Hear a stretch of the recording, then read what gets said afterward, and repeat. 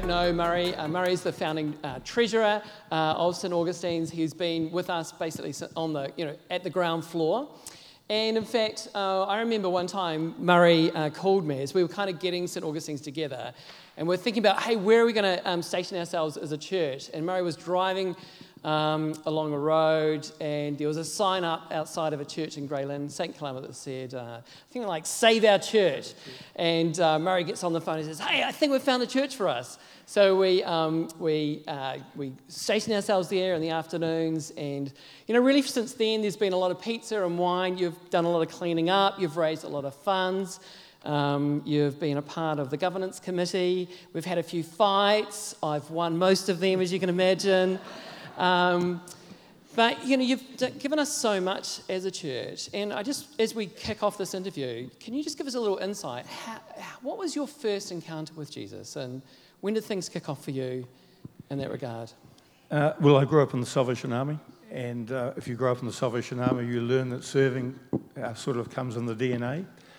I'm one of those kids, you hear a lot of stories about successful entrepreneurs who failed school certificate. Fine, I did it twice. Mangawao Primary, which is actually Mangawhao Primary, Balmoral Intermediate, Auckland Grammar.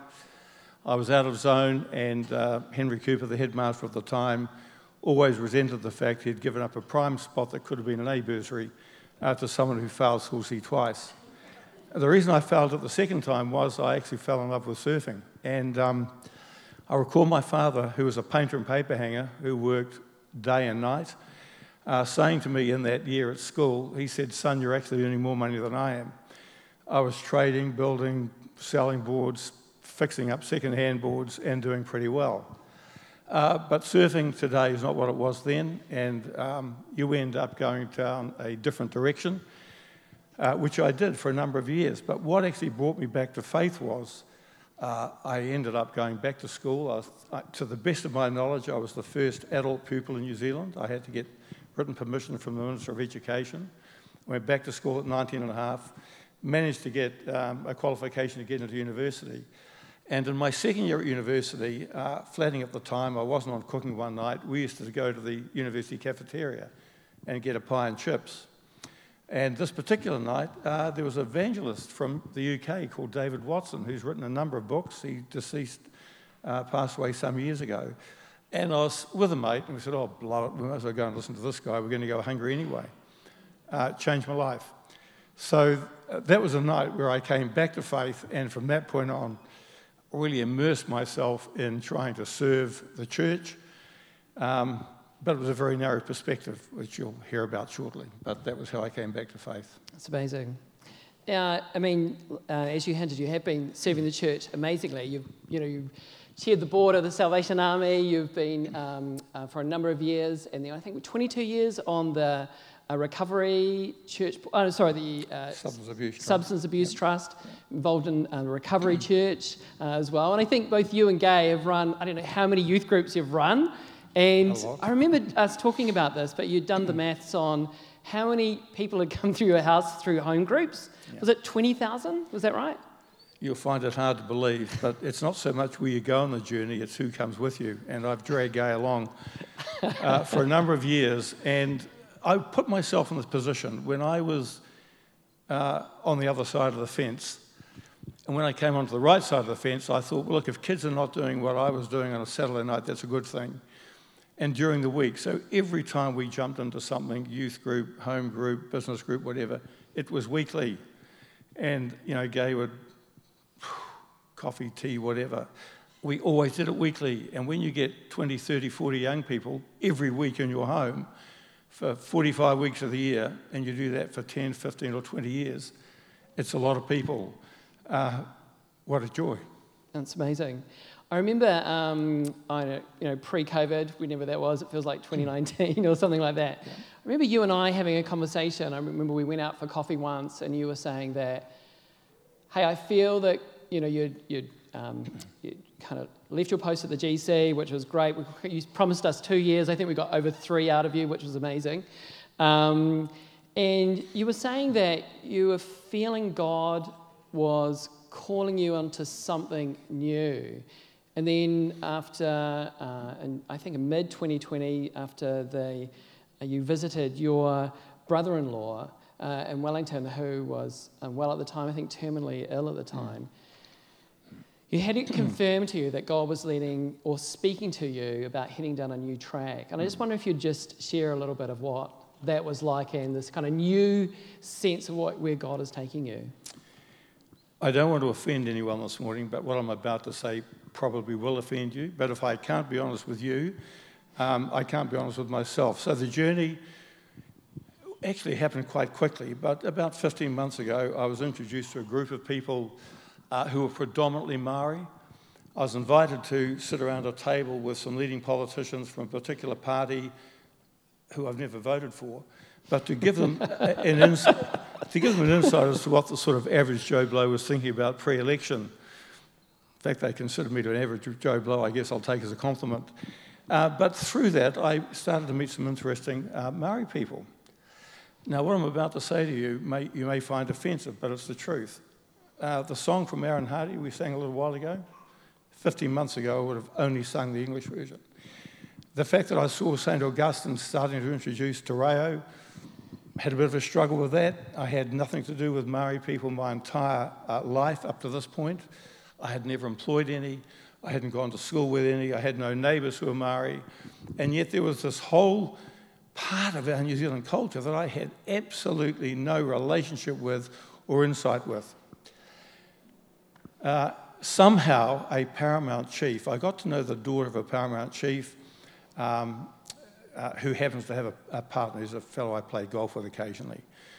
So I'm in Wellington, and a kamatua from Treasury turned up to the house of my sister and brother-in-law, and the paramount chief had heard of my growing interest in all things Maori, and they'd done a bit of due diligence and found out that my time as chairman of the Salvation Army Advisory Board, I'd had a lot to do with the drug and alcohol program. We had built a chapel, we had done a number of upgrades to the facilities. And unbeknown to me, there were a number of Maori involved, of course, in those programs. So when they did their DD, they felt that I was worthy of an honour, which is extremely rare for those of you who know anything about Maoridom. This is a greenstone Panamu Meri. The paramount chief commissioned it from a rock which Ngāi Tahu have under their guardianship in the west coast. It was designed to his specification, and it was gifted to me by this kamatua. The interesting thing about it is it was actually named. Now, I had never met this paramount chief, so I had a letter of authenticity from him, and the name of this Mary is Hono, which means to bring people together.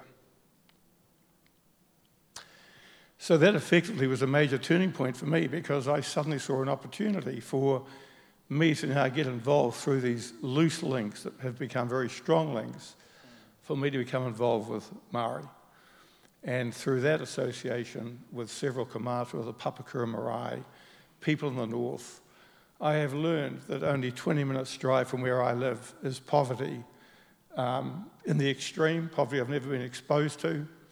It's actually quite shocking, but I am privileged to be chair of a trust that has a considerable amount of money, which is now assisting Maori, our dear friend Lyndon Drake, through the outreach he's making into South Auckland, to try and make a real difference, one family at a time. But I have to say that what I'm seeing in South Auckland is heartbreaking. When we think about South Auckland, I know that, you live down at the viaduct, and I remember seeing in the back of your car once we were having coffee, a whole lot of boxes stuffed full of, I can't remember exactly what it was, but I remember blankets being on the top of it. And I said, where are you going with all these? I thought maybe Gay's finally kicked you out. I thought maybe you're sleeping in your car. But the saint this year... Don't even suggest it. I won't. But you're heading out to Papakura Marae with those blankets. And can you tell us the story why? Well, just last week was a classic example. So we've picked up a relationship with Sir Edmund Hillary College. They have a series of classes who go on a weekly camp, and a couple of weeks ago we were advised that a group of kids didn't have a blanket or a sleeping bag and couldn't go, let alone appropriate clothing. And one of the stories from a family of 5, solo mum, 5 children. Now, 15 months ago I would have said, you make your own way. I've heard of the Treaty of Waitangi. There's more money than Croesus. I'm not sure where it's all being spread, but surely you can work out your own problems. You know, the government's all over it, health, education, you name it. The reality is, in fact, of course, it never hits ground zero. So this mother of 5 had 2 kids who were supposed to go on this camp, and they couldn't. The reason was that they top and tail in a bed. And if the blanket had gone with the eldest child going to camp, the one remaining in the bed was going to be cold. So we bought 10 sleeping bags and fitted out a bunch of kids. But, you know, that level of poverty is it's very moving. It is very moving. It is very moving. And, you know, I know that you've been not only at Papakura Marae, you've been down the East Coast, and you're involved in kind of generating some businesses and stuff up north as well. And, you know, there is kind of this work that you and the Trust is doing at kind of ground zero through Papakura Marae. There's kind of food security that you're dipping into as well, and housing. But in terms of business opportunities as well, how do you see that fitting into the kind of the wider vision of your engagement with Māori?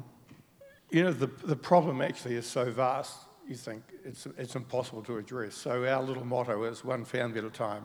If we can help one family at a time, we think we can get there. So just this week, I was out at Papakura Marae, and they're talking about a budgeting service called Christian Budgeting Service, strangely enough. And there were a stack of files on this desk, and I said, look, could I just have a look at a few of the files? So here's a woman who had a protection order for her from the court in Invercargill. A gang member was a partner, had put her in hospital. All her teeth had been knocked out, so the health system had paid for those. But he had put one of the children in hospital. So they relocated up here, and there was no support. So she went to one of these firms in the South Auckland who offer quick and easy money. So she borrowed $3,000 with no advice, because they have no one to talk to. So the $3,000 overnight became $3,900. There was a $300-odd application fee. There was a $350 confirmation fee. There was a couple of $100 to take to the next step. So she starts off with 3 and ends up with 4 overnight. Every time she receives a text, I had a look at the sheet from this finance company. Every time she receives a text, she's charged 20 cents. Every time they write her a letter, it's $25.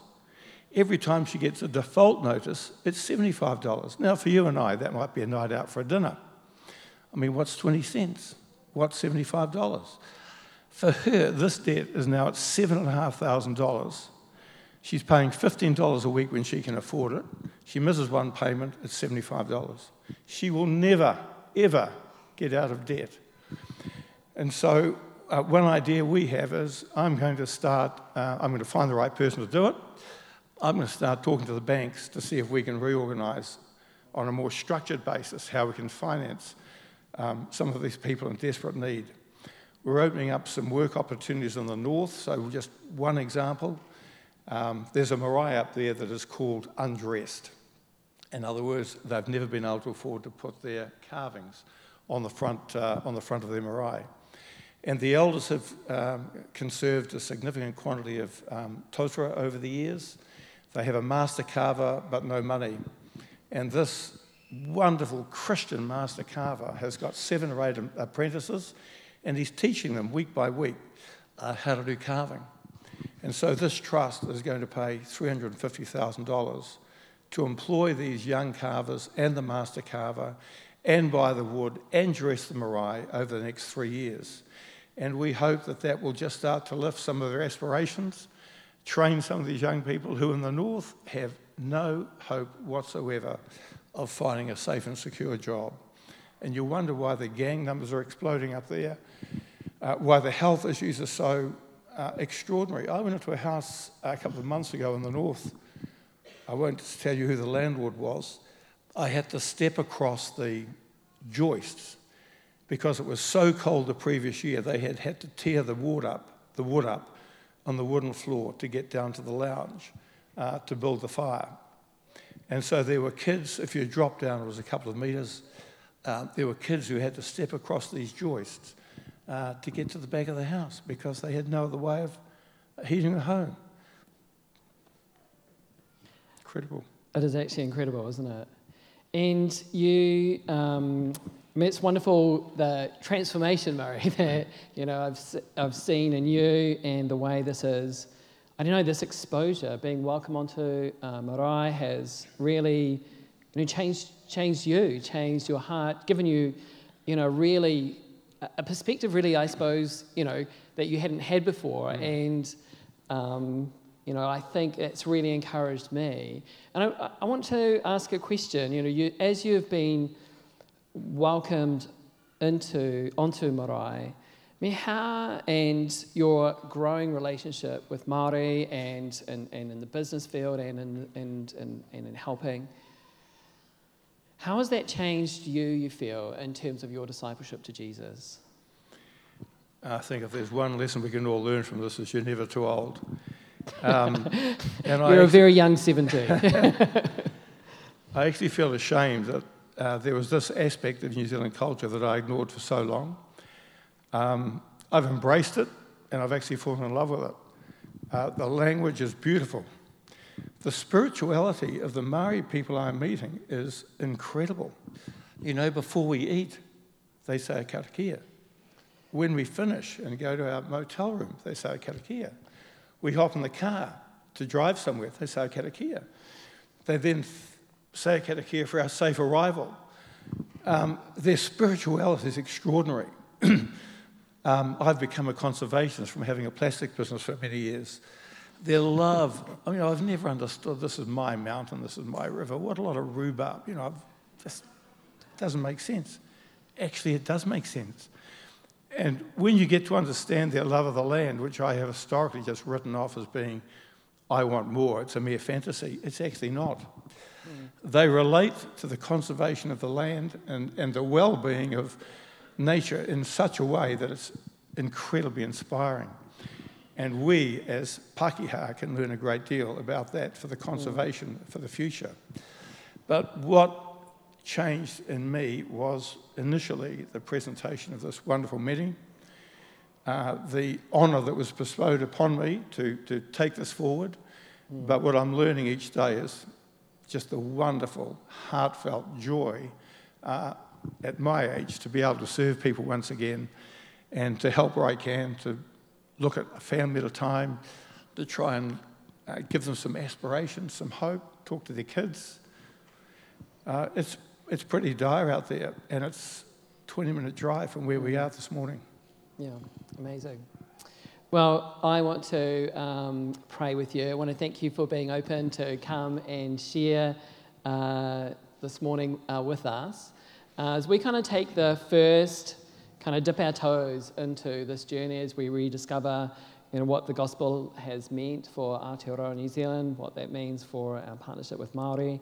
You know, I think you've been a real inspiration, Murray. You know, I hope it doesn't feel like a backhanded compliment that here you are, you're 70, and it's just been a rediscovery for you. And I think, you know, it can be a rediscovery for each one of us, and the richness and the perspective that change brings is, you know, really overwhelming. And I think it is something that we just need to increasingly grow in, you know, as a church. And I just want to thank you for, again, being brave enough to jump in and to, you know, into the deep water, not really knowing how it's going to go, and off you've gone. If you were going to give us one encouragement as a church, what would you say? I know it's trite to say it, but God is amazing. If we have our hearts and minds open, He can do extraordinary things. The question is, do we have our hearts and minds open? And mine was opened a little bit later in life, but You're a lot younger than me, most of you. Heart and mind being open, God's got great things in store for each and every one of us. I know that for a fact. And it may be the path that I've gone down. It could be it could well be something else. But He is an amazing God. He's faithful. He will direct you if you're open to it. Amazing. Hey, let's stand together. Let's pray for Murray, and then we're going to take communion together.